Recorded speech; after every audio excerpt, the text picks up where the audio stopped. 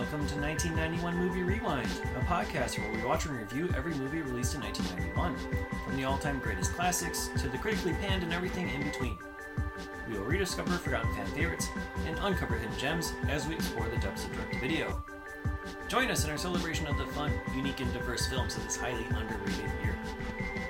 This week, we watched Nothing But Trouble.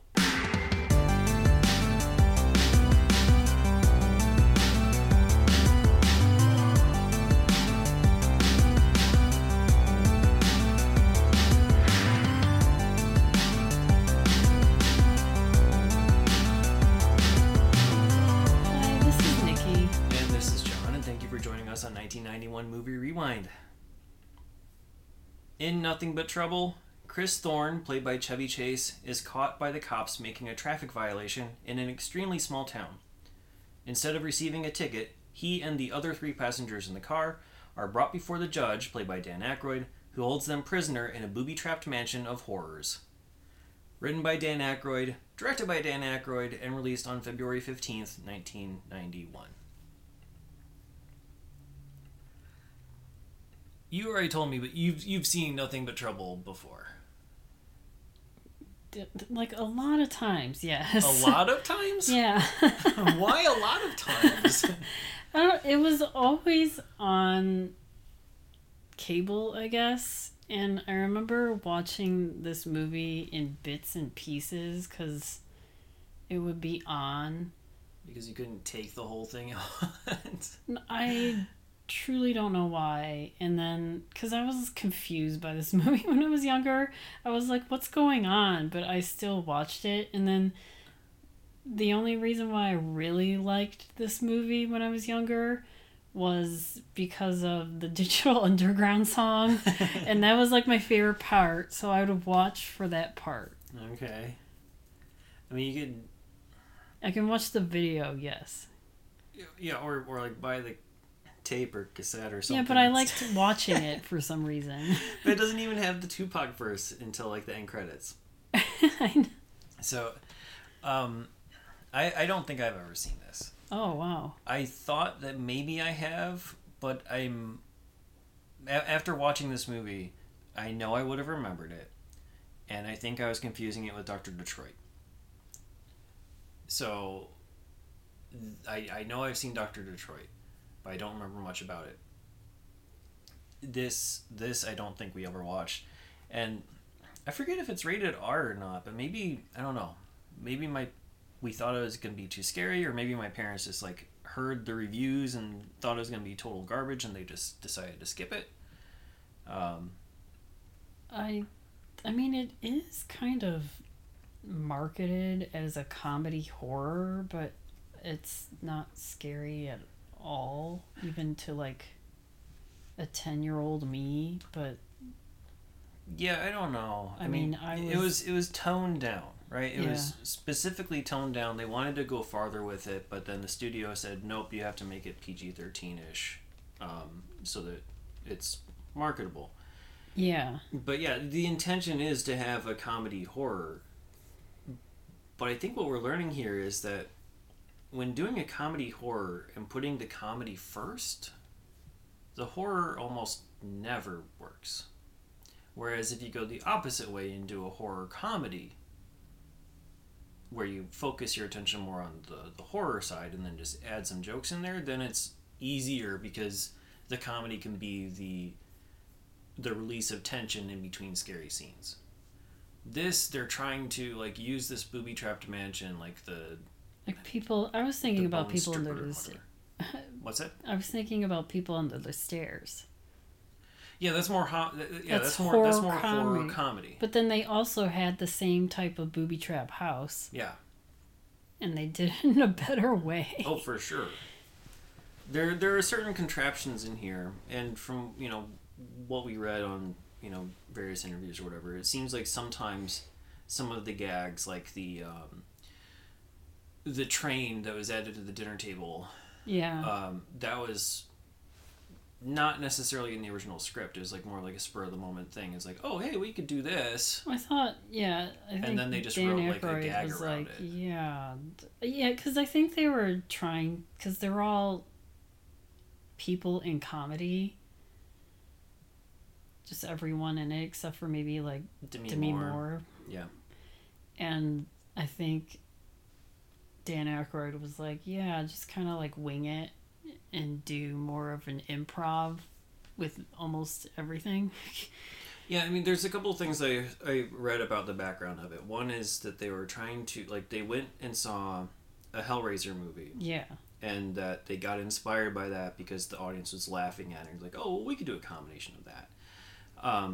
The other thing is that Dan Aykroyd, while he did direct it, it was kind of just the only way that this movie was going to be made, because no other director was taking it on, and the studio wanted something, and this is a good way to like cut costs because, you know, you have the writer and the director is also starring in it. That's good, less people to pay. So he didn't have any experience. This was his directorial debut, and also the only thing he's done. I don't know if this completely soured him on the idea of directing, or you know, whatever. It didn't. He wore too many hats because he played a dual role in this on top of everything else. Oh, he played like, yeah, he was playing 2 roles with heavy makeup. Yeah, so it's weird to have that. Yeah. And then also direct while wearing this, like someone directing you while wearing all this. Yeah, while wearing the Bobo costume. Yeah, I know. Right? That would be... Like, imagine. I don't know. Like, I'm sitting here feeling sorry for Demi Moore. She held her own. Yeah, she did fine, but she's surrounded by, like, all this wackiness. Yeah. So, I mean, he did the best that he could considering the situation, I think. But it shouldn't have necessarily gotten this far. I mean, the finished script, what we saw on the screen, is more of like an outline of what could be a good movie. You know, like like the idea of having like this wacky house with all kinds of like switches and secret panels and like different elements of whatever and crazy creatures and death devices. That sounds cool and interesting, but it just doesn't really do much. You have like the slide down the stairs. You have the bone stripper roller coaster thing, which they show a couple different times. You have the moat, but there's nothing like in the moat. You just get wet. And it smells bad.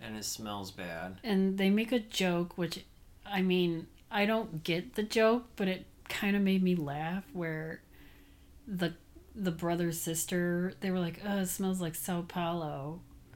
And then later on, someone else said, ew, that smells like Sao Paulo. I'm like, does Sao Paulo smell? I don't know. But, I mean, it did make me laugh. Yeah, a nice little callback. Because, yeah, the brother sister are from Brazil. So, or at least the characters are. Yeah. Not the actors. But I think there's like a rough outline of like, here's like a good structure, but then they don't really build in the jokes around it. Yeah. So I don't know. It's like Hudson Hawk, where I see the potential for a good movie here. Yeah. But I think Hudson Hawk was more fun because you could see the actors having more fun. It was a little bit more... You can tell that it was going to be a cheesy movie. Yeah. This one, I don't know. You could almost like feel like the strained movie making in this. You know, it felt like it was a labored like they're production. Forcing comedy on you. Yeah. Yeah, and I don't know if that's just because of inexperience from the director side of Dan Aykroyd, or if it wasn't, you know, the script wasn't fully fleshed out, even though you have all these people who have a good comedic mind coming together. There weren't a whole lot of actual full-on jokes. It was a lot of situational humor. It wasn't like set up punchline.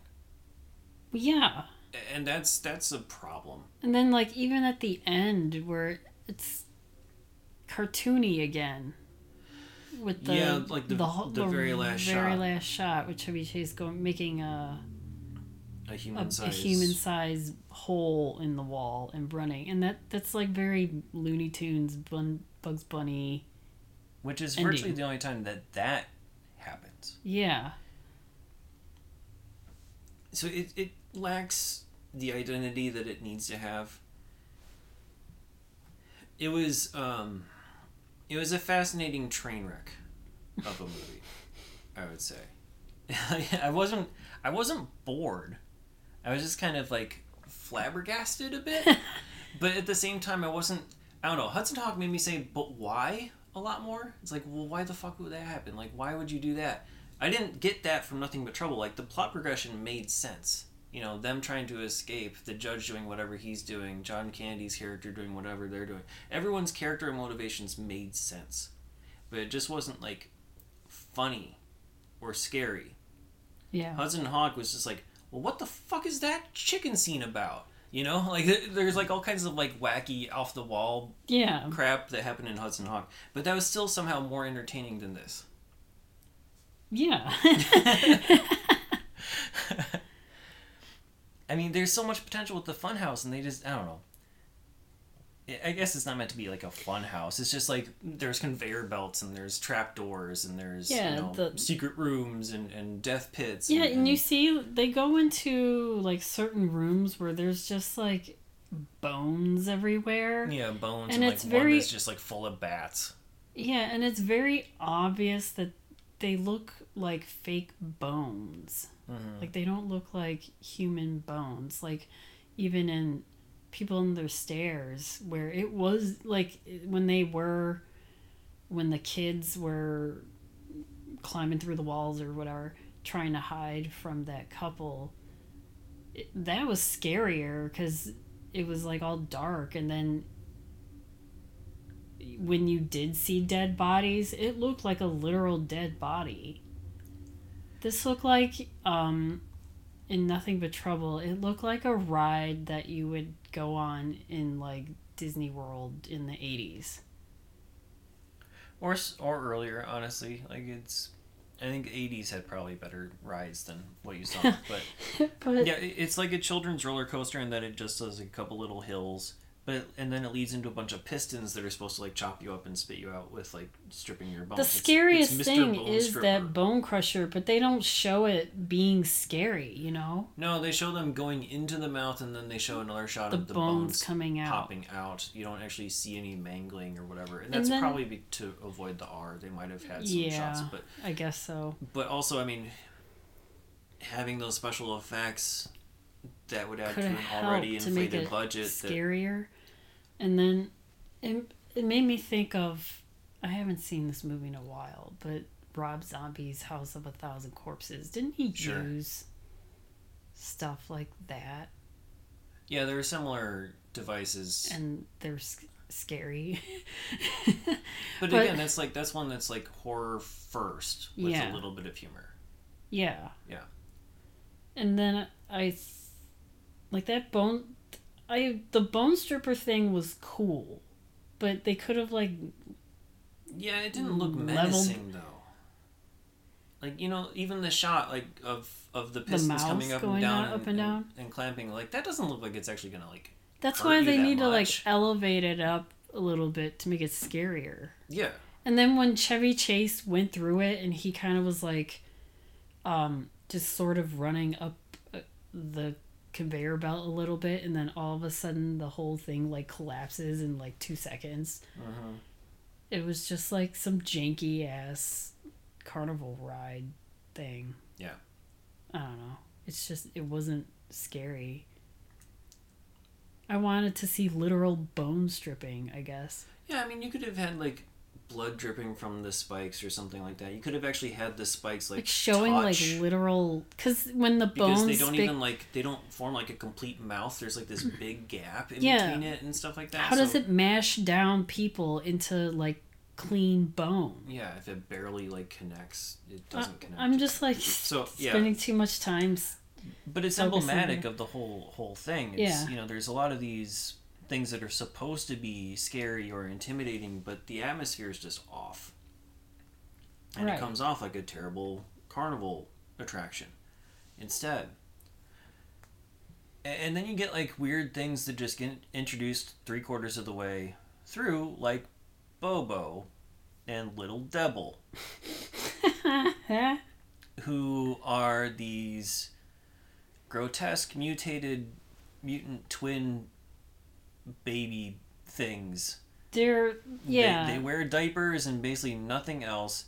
They They're supposed to be like the inbred yeah, like inbred offspring of the I don't know, the judge, like he's like the grandfather of John Candy, you know, right. of Dennis and Eldonna. So I'm assuming he's also the grandfather of Bobo and Lil Devil. Like I don't know what their relation is to who. I literally don't know because they don't really.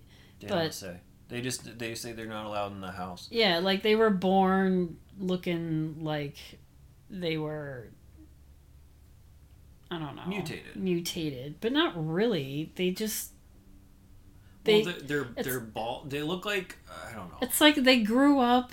The babies grew up and still were babies, but they're like 34-year-old men or something. They look like a bald like baby Huey type who are like just perpetually oily and sweaty wet and shitting themselves Vaseline, for forever. And they have like giant guts.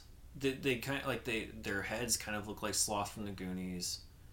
Yeah, that's what I was getting Sloth from the Goonies vibe because they like when Demi Moore happens upon them, like in Goonies, when Chunk happens upon Sloth. Right. You're scared because he's like a monster. Right. But just like Sloth, they're just like big dummies. Dumb nice guys. Yeah, they don't know anything. They don't know anything. They know that, you know, intruders are probably going to be killed, but then they also want to like play with them. Be friends. Yeah. And that's like I was thinking like what was the whole reason of them but just for that part for Demi Moore to like become friends with them and for them to sort of help. I think it's also just to have her not get to escape, right? Because like at that point she's able to leave the mansion and she's out in the junkyard and trying to find a way out and then comes across these two people who then entrap her again. Yeah, but so it's just another way to like invent a reason to keep her on the premises. Yeah, and then they're like, well, we like you, we want to keep you as like our plaything basically. Right. And when she's like, oh, but I still have to leave. Like, she's trying to be charming and trying to get them to help her. The whole character of Diane. Yeah. Is, I think, I don't know if it's underdeveloped or the script changed so much that we don't really know what the hell's going on with her. She's extremely manipulative in all of her dealings, which I thought was going to factor into something, and it doesn't. Other than getting her involved in the whole situation. You think that's all it is that she's a lawyer and so she has to be manipulative? That's what because she's always just like, just be quiet and let me handle it. Like, as if a lawyer talking someone out of anything would work. Well, I also thought it was like, okay, well, here I am. I'm a beautiful woman. You're a jackass. Let me sweet talk this old man. Because I'm pretty. Right. And also I'm smarter than you. Yeah. Right. Which, I mean, you know, the judge is like, I can see through you. And he's like, all right, well, fuck you. You're gonna. Well, I mean, she was trying to do it. And then, like, but Chevy Chase's character would always, like, shoehorn something. And then that's when... Yeah, and say something shitty or stupid. So it's starting to work. And then Chevy Chase's character just ruins it. Right. But I think... I don't know, what kind of bugged me about it is like, you know, there's that part where they're trapped in that room with the bed that eventually like spins around a bunch or whatever. Uh-huh. And she seduces Chris Thorne, Chevy Chase's character. And I didn't know what the purpose of that was because I never got any sort of actual romantic feelings between the two. She was using him to get a car to go to this landfill deal, which was like the whole impetus of the plot, like, and then just goes to shit. City. And you know that's like never mentioned again after a while. But then I don't know, like, so like they're not really like trying to be or she's not really trying to be romantic with him, but he's trying to be romantic with her. Mm-hmm. And then all of a sudden, like, she does like some seductive stuff, and I don't know why. And then even at the end, they're like in a relationship. well, not only that, but also like when they do escape the whole compound and they go to the cops, and the cops are suggesting that they go back in, Diane was like way too into the idea of doing that. Like, Yeah, yeah, 'cause she was let's like- go, let's do this, let's catch these people. It's like, yeah, let's go up and ring the doorbell instead of having the cops do it. I thought she was in on the whole thing. Oh. You know, like she was like so adamant about this, and like that was like the one time where Chris was like the voice of reason. It's like, no, we escaped. We don't want to go back to that compound. But Diane's like, no, yeah, we should go back to the compound. I think she with the just cops. wanted to see justice be served or something on these people. I guess. But But in my mind, it's like, okay, well, every action that she had almost indicated some sort of ulterior motive. yeah. Because she had like crocodile tears at certain points and things like that. And I don't know, like it just seemed like there was more bubbling on the inside that never actually made its way onto the screen. Meanwhile, you have John Candy as a dual role, where part of him leaves like halfway through the movie. His male the side. male side. Yeah. We should say, okay, it's actually two different characters. He is actually a dual role. It's not like a male side and female side of the same person. It's two different people played by the same actor. So the Dennis character is the one who brings him in. He's the grandson of Dan Aykroyd's judge. He stands to inherit the entire town, but he doesn't like how the judge is running it. He thinks he's way too strict with the whole murdering people for virtually nothing angle. But once the judge dies, it would be his. And then there's Eldana, who we get introduced to about halfway through the movie at dinner with the train set and everything, where they're having Hawaiian punch and ants on a log as their appetizer before the hot dog The hot dogs. stuff comes around.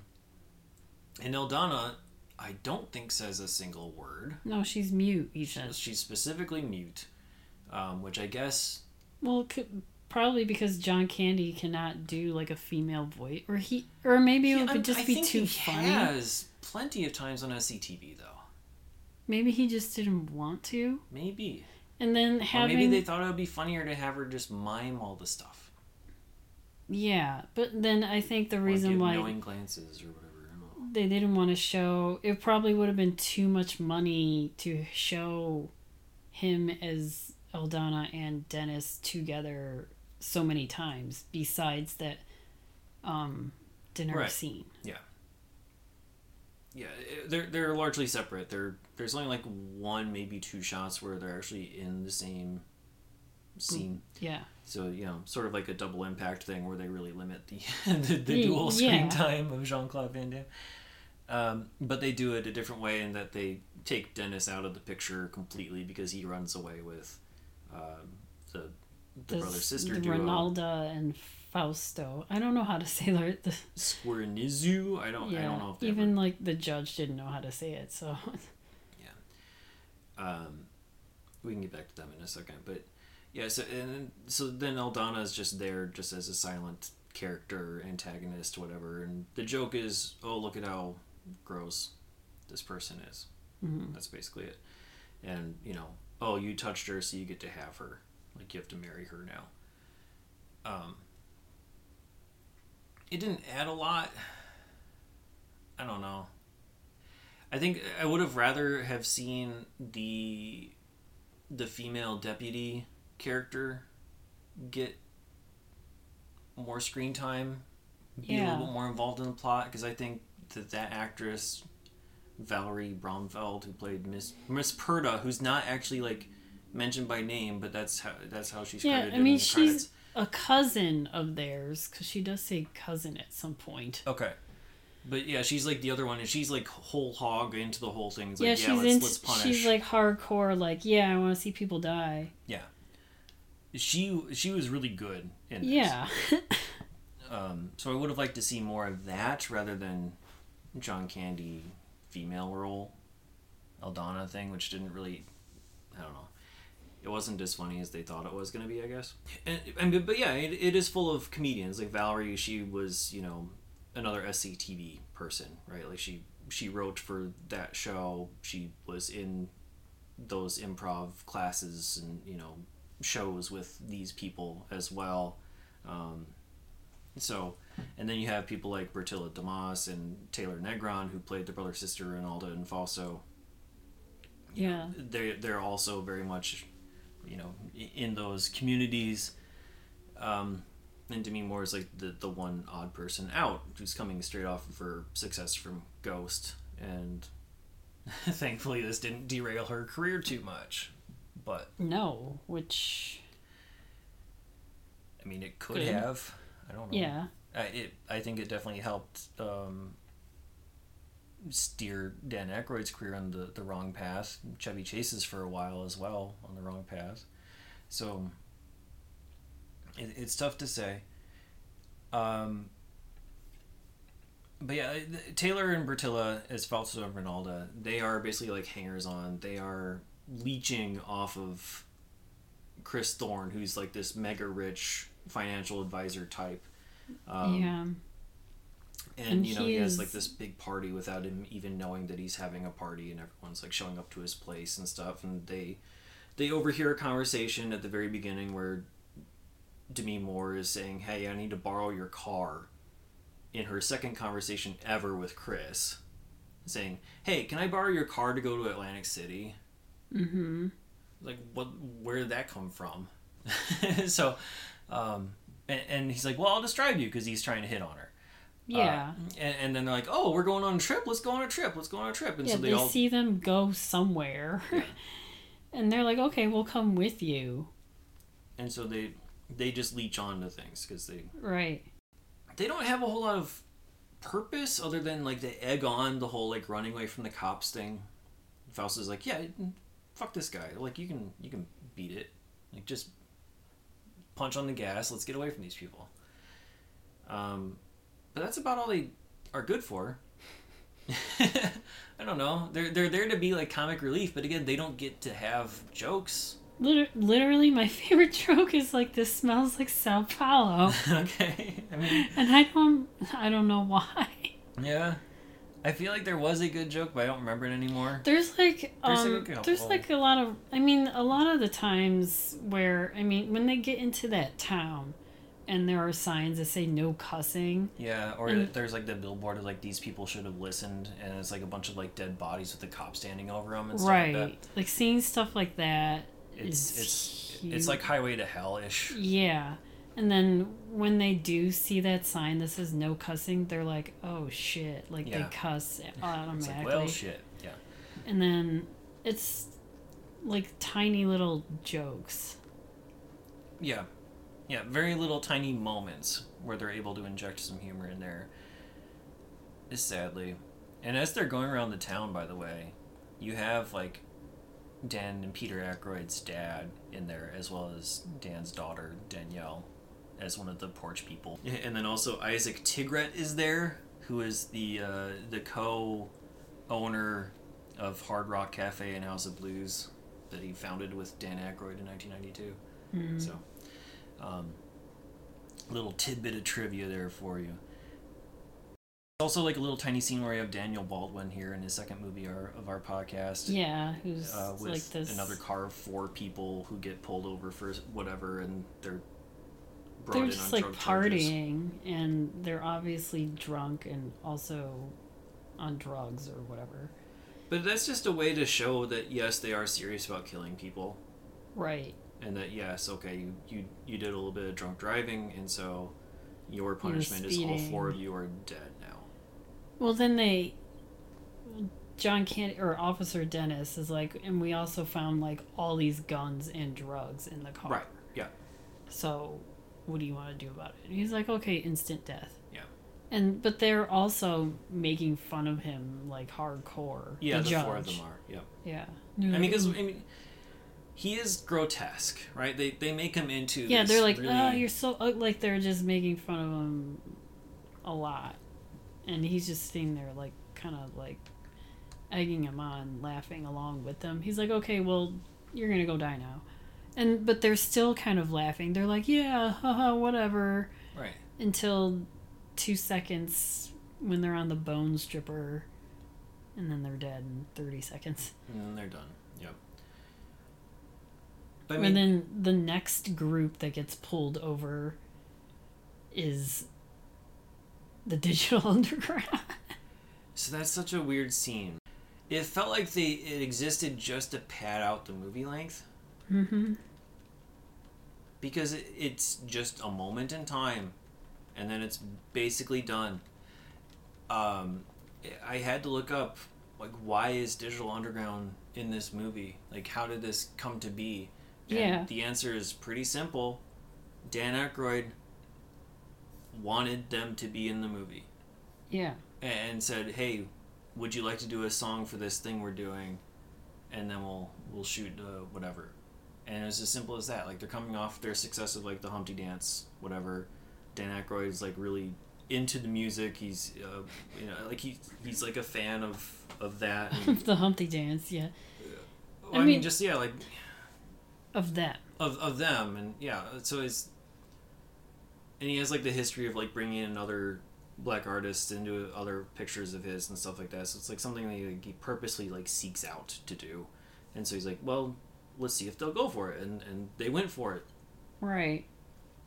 And then they created, like, the best thing to come out of this movie, which is Same Song, which it's a good song. Yeah. And then it's I honestly, remember, I'd say it's their second best. Besides Humpty Dance? Yeah.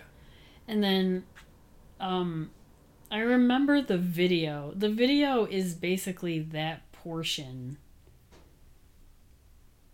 Yeah, it just like the movie turns into a partial music video. Where they do the first two. Because I remember watching the video, and it's just basically those 5 minutes of that song. Because I think they play the majority of that song, not the whole, Yeah, they don't in this because, like I said, they do like the first two verses. Right. Yeah, but then and then you have obviously like Tupac is there and he does a verse, and I think there's another small little half verse from another person as well. I don't know all the members' names, but because there's like 20 people in that entire group. Yeah. But they only do like the first two in the movie. But the basic thing is, they get pulled over, and they claim that they're musicians trying to get to a gig, and he's like, oh, you're musicians, huh? And he's intrigued like, by okay, that. Well, prove it. Yeah. And then they're setting up all their stuff. They got like all these like synthesizers and whatever, like the DJ equipment. Yeah. And then you have the ladies dancing around. Yeah. And then the big kicker joke of the whole situation is that the judge has... another one of the contraptions is like he has like this organ that pops up behind the desk, and he's just jamming out going with them. Yeah. And the girls are dancing behind him and stuff, and so here's like this monster looking thing with like flesh falling off of his face. Right, and he's into it. And he's like, yeah, look at me jamming. Like that's how you sweet talk this judge, because he's like, okay, you guys are all right. Yeah, you're free to go. Yeah, you're talented musicians. You're free to go. But they do stick around for the wedding and do like the tie the knot song. Oh yeah, which I was like, we should have played that at our wedding. Just tie the knot, tie the knot. Yeah. Like if we renewing vows and put it on there. It's just like I want to find that. It's probably just like a 1 minute thing. But yeah. I would have played that. That would have been hilarious. But, like, meanwhile, like, while those people are being tried, quote unquote, before the judge, that's like Chevy Chase is, like, looking through, like, the judge's room. Because that's how, going through all these, like, slides and whatever the fuck, he ends up in the judge's room at some behind point. it. Yeah, like, behind it. Yeah, he's behind the wall, seeing through a hole. He's seeing the judge, like, getting ready for bed and stuff. But then, the judge is awoken because these people were... Because they were pulled over. Pulled over at, like, whatever, midnight or whatever. And the judge has to, like, put all his face back together just to go back down. Yeah, probably the scariest part about that movie, honestly, is him taking his nose off. Is him taking his nose off and revealing nothing else underneath it. Yeah, that's gross. Yeah. By the way, it is a cock nose. Yeah. They show it. It's not very obvious in most shots, but when he's eating the hot dog, and he gives Chevy Chase like this knowing like little wink, or whatever. Right. Like it's very obvious. And, I have a cock nose. And possibly a slightly different prosthetic to make it more obvious. But there's like a couple scenes where you can definitely tell it's meant to be like a little tiny penis. And then he also takes off his leg, whatever. But yeah. I mean, because he's like 109 or something like that. Something like that, yeah. But anyway, two people with fake noses, right? You got Humpty with his fake nose, and then you got the judge with his fake nose. Anyway, a bunch of stuff happens. They're trying to like escape and whatever, and eventually like the place explodes because Chevy Chase is able to like set fire to these barrels in the yard, and he's able to like get a good enough distraction to blow up things before Diane's character is like about to be chopped up in some little other machinery or whatever. Yeah, there's so much garbage that happens in this. Yeah. So they eventually escape, but then the area underneath the house, they mention it sort of throughout the movie. Like there's this coal fire business. Yeah. Dealy, and then there's like an earthquake. Like if an earthquake happens, we're ruined. And that's what happens. It destroys that town. Well, that's at the very end. Yeah. Like they escape the immediate danger by him setting barrels on fire and causes the explosion, and then they're able to escape to go to the FBI. And then they go to the cops. They hop on the train and the deputy shoots at them or whatever. And then the cops all come back, so there's like this big huge swarm of like bunch of police officers, and then basically like an earthquake comes and like fires and it swallows up the entire mansion. And then that scene is like Clue, because or like Poltergeist, I don't know. Doesn't the house get sucked into the ground in Poltergeist? No, I'm thinking about Clue, where like the FBI, even the whole thing with like Jimmy Hoffa and stuff. Yeah, that's the kind of humor you get, is like this very obvious Jimmy Hoffa joke when they see all these IDs of people who have disappeared. Yeah, like, and Jimmy then Hoffa, I wonder what happened to him. Yeah, and it was the judge killed him. Right. That's what it's seen from like whatever room that Demi and Chevy Chase were in at some point. They see like all these IDs for like the past 100 years or something. Yeah. But at that point, when Chevy Chase and Demi Moore go to the FBI to convince them to like arrest the judge, they're in on it.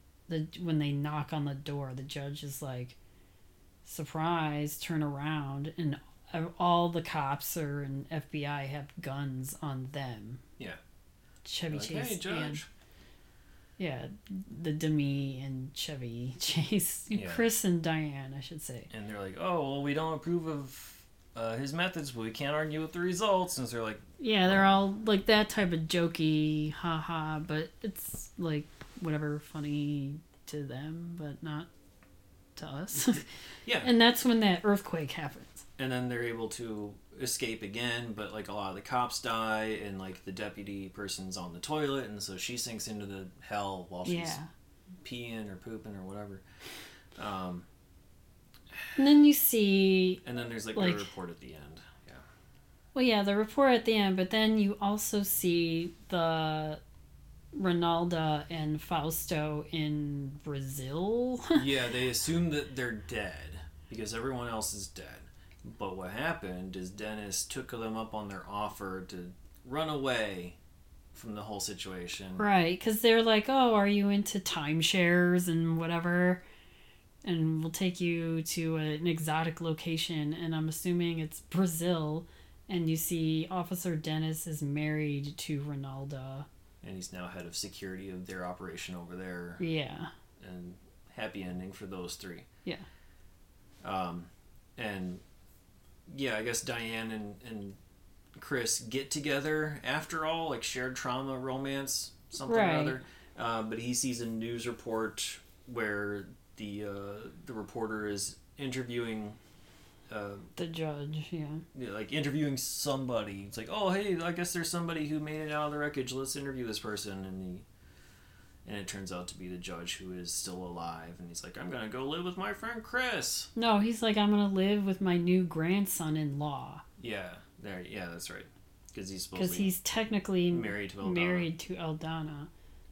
And he has Chris's driver's license or something. Doesn't he show it? Yeah, he does. And then he's like, yeah, my grandson-in-law that lives in New York. And that's when you see the Bugs Bunny hole in the wall. And credits. And then you have same song again. Yeah, at least you have the full same song with all of the lyrics and verses. It's one of those like bad movies that you kind of like. I wouldn't mind it being remade. I don't want this remade. But I mean, I don't know. It's like too many people remake good movies and then just make them worse. This is like the type of thing where there's enough there that it could be remade into something better. Has anyone remade a bad movie? Virtually never. Because there's the stigma of the bad movie attached to it.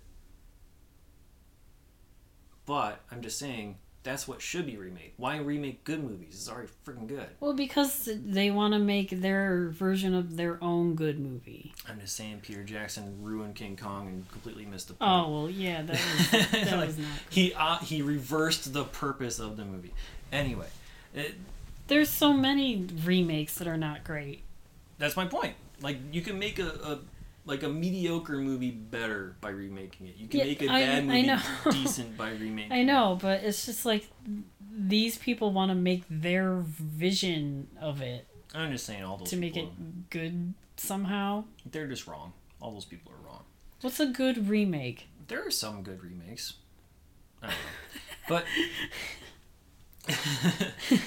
I mean, like the 1939 Wizard of Oz is technically a remake. You know, so there are good remakes. This one had like a couple things going for it. One is like the character actors were good, surrounding character actors were fine. You have a good song in there, and also the makeup. I will give good credit to like the props and the makeup and all the different contraptions and devices. The house. Those largely looked good, except I didn't like the Bone Crusher. I think that could have been more menacing. But I want to mention the makeup by David B. Miller specifically because it was nominated for a Saturn Award for Best Makeup. Lost to Silence of the Lambs, which I don't remember well enough what kind of makeup is done on that. I guess like the ripping off of the face of that one guy. Maybe. But there wasn't a lot of different work going on here. There wasn't too much that needed to be like gory in that movie. Yeah. So anyway, David B. Miller got a nomination. It was a good job. He's done things like Beastmaster, Swamp Thing, Mutant, Nightmare on Elm Street, including the 1991 movie that we watched, Freddy's Dead.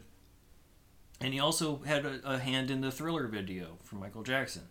So we'll see his work again in One Good Cop, and then also he did the puppetry work for The Thing in Addams Family. So good on you, Mr. Miller. I mean, obviously it was a box office bomb. It went way over budget. They kept on like adding more stuff and it more was contraptions just like, and gadgets, which inflated the money like spent. Too much where like Dan Aykroyd wanted to spend more but couldn't. Like he spent $40 million and then the box office was only $8 million. Yeah. But I think he wanted to spend more. I mean, he did offer the script to John Hughes, and John Hughes turned it down because he was like, I only direct my own scripts. Right. Which makes sense. Yeah, and then John Landis didn't like the script and turned it down as well. Which also makes sense. Uh-huh. Obviously, Oscar is better, right? Is it? He thought so. That's what I'm saying. John Landis? Yeah. But yeah, I don't know. And then also with, like, the critics, like Roger Ebert obviously hated this movie, that he refused to write a review, but at least he saw it. Not like Mediterranean, where he walked out. Yeah, he saw the whole thing. I know that they did a TV segment on it, at least. I didn't watch it. But he gave it. They both gave it a thumbs down. But they did not do like a paper review. Yeah. In the Sun Times.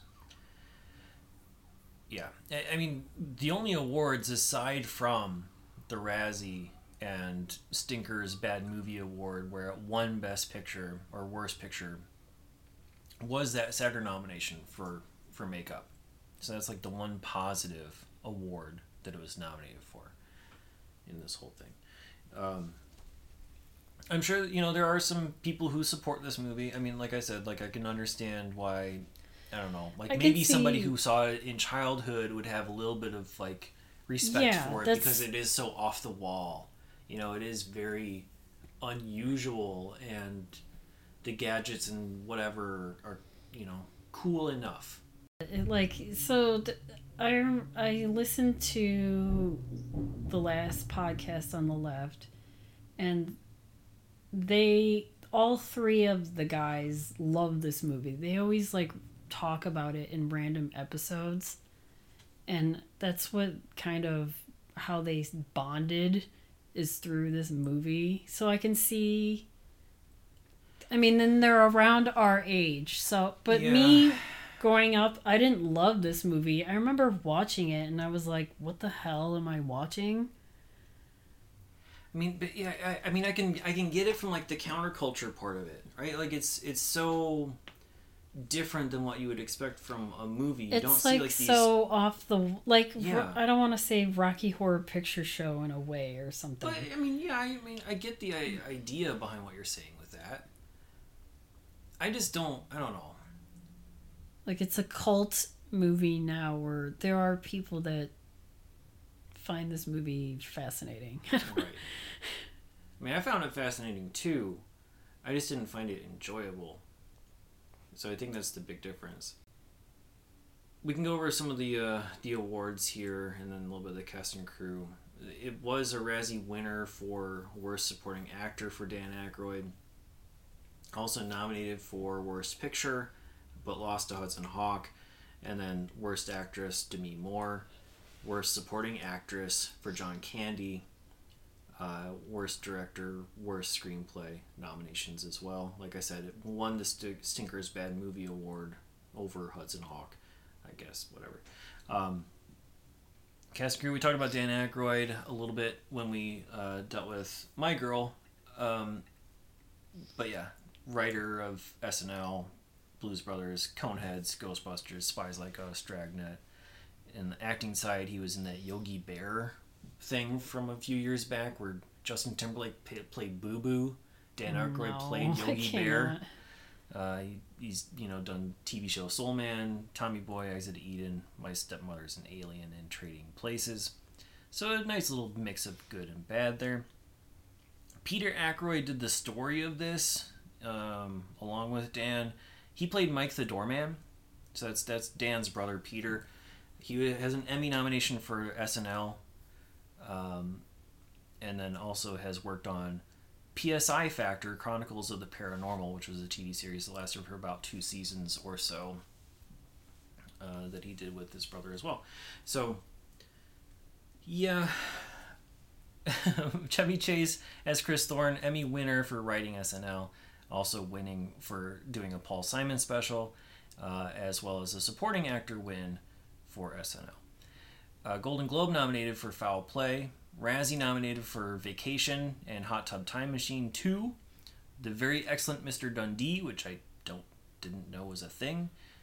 It's about Paul Hogan, the guy who played Crocodile Dundee. It's like a more recent movie. Like a documentary? No, it's like a pseudo thing. Nick Cage? Nick Cage. Yeah, it's something like that except for Paul Hogan, I think. Oh, okay. Which is weird. It came out like a couple years ago. Anyway, Razzie nomination for Chevy Chase for appearing in that. Stinker nominations for Man of the House. He also has a 1997 win for the Lifetime Hall of Shame from the Stinkers. So yeah. But he has been in some good stuff like Caddyshack and Three Amigos, the Vacation movies, Fletch, Community. John Candy, we talked about a few different times. We'll still see him in 2 more 1991 movies, Only the Lonely and JFK. He has a little bit part in that. Demi Moore, Emmy nominated for If These Walls Could Talk as a producer. Also a Golden Globe nomination for acting in that same production. Golden Globe nominated for Ghost. She'll be in the 1991 movies Mortal Thoughts and The Butcher's Wife. A lot of Stinkers noms and Razzie nominations as well. Indecent Proposal, Scarlet Letter, The Juror and Striptease, and Passion of Mind. Also Razzie winner for Juror and Striptease, G.I. Jane, Charlie's Angels, Full Throttle. And also MTV Movie Award winner for Best Kiss for Indecent Proposal, nominated for Best Performance in Few Good Men, Indecent Proposal, Best Villain for Disclosure, a whole bunch of different stuff. Anyway, I think that's about it in terms of the cast and crew, except for we can talk about Tupac really quickly, because he's really the only person from Digital Underground who had like a acting career. Yeah. He didn't even speak in this movie, I don't think. Yeah. Did he? Did. He said what, like, oh wow? Or man, that guy can groove or something like that? Yeah, he was the one that was like speaking in the beginning when they first get into the like judge room or whatever. Okay. I just knew that Shock G, I think, did most of the talking. Overall. Yeah. But anyway, Tupac went on to have a decent acting career on top of his rap career. The following year, he would be in Juice. He was in one episode of Drexel's Class, which we've mentioned a few different times, where he played himself. Interesting.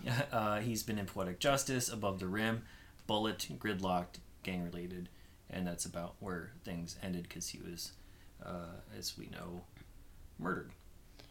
I mean, he was a good actor. He was a good actor, yeah. Didn't get to show it all that much in this, but, you know, Juice is where he started to shine. Yeah, and then Poetic Justice, I really liked that movie, and I liked him in it, and I liked Janet Jackson in it. Yeah. But yeah, Taylor Negron and Bertilla Damas are in several other 1991 movies, so we won't get into them right now. So we can move on to true crime and pop culture. Not much. I'm not going to talk about true crime, but this movie was released on February 15th, 1991, which was a Friday. Which, by the way, we almost missed out on having to cover this because it was supposed to be an October 1990 movie. It got pushed back because of all the recuts and edits and stuff like that. Yeah. So we almost got to avoid it. Yeah. So, like what I mentioned earlier, like this was a while ago, but we listened from the last podcast on the left. I remember listening to an episode of theirs years ago. It was like 4-ish years ago. And I remember they finally got to talk to Dan Aykroyd, and all three of them were like hardcore fanboying over it because of this movie. But then also because Dan Aykroyd is hardcore into like ufology, and like alien sightings and that I just re-listened to it again, and it was very interesting. But then, you know, also Dan Aykroyd has to like put in a little ad or a little jab for his Crystal Skull vodka like every 20 minutes or something. He's a businessman. Like he's doing really well for himself. He doesn't need to do that kind of thing, but at the same time, what Dan Aykroyd was talking about with like a lot of people, like the conspiracy theories, because he had his own show that was I think that was that PSI Factor that Peter worked on. Yeah, and he talked about how there were, quote, men in black coming after him. And then he was saying that when he came back inside from seeing those, quote, men in black, his show was automatically canceled. I'll say this about the interview is like, it's easy to say, oh, I don't know, like, obviously he's making things up to suit his purposes or to suit his narrative, blah, blah, blah. I think he really, especially in that interview, comes off as being like, yes, I'm definitely a believer, but I also understand skepticism. Like, I get it. I understand the entertainment value of it. Mm-hmm. Like, I'm not like, I don't know. It was a nice, like, nuanced, balanced take on everything that he was saying. He's like, yeah, I get it. I understand all these different theories of the whole situation. And this is what I choose to believe after being presented with all the information. Yeah. Which is something you don't see from a lot of people who follow the Like UFOs ufology or stuff. who get really ingrained in that culture. He's almost on the outside looking in, but he also has his set belief. He's Yeah, like, you also this have, seems like... too coincidental to be a coincidence, and this is what I'm choosing to believe. Yeah, and then you kind of also have... I mean, I don't know much about what, like... Because I know Tom DeLonge is, like, hardcore into that, too. But Yeah, there's quite a few people. Like Dave Foley, I think, is also getting really into it now. Yeah. From Hall. So some other people. It's like... Yeah, I don't know much. I just know that the interview was, like, very interesting, because I've heard interviews with Dan Aykroyd before with other people, and all he does is try to push his Crystal Skull vodka. Yeah. Which, I mean, he still sort of did. But at least, like, the guys in last podcast were, like... Because they're all, like, hardcore into, like, conspiracy theories and, you know, aliens and whatever. So they were all excited to, like, ask all these questions. So, I mean, I'll give a link to that episode because it's interesting. There's not a lot about this movie.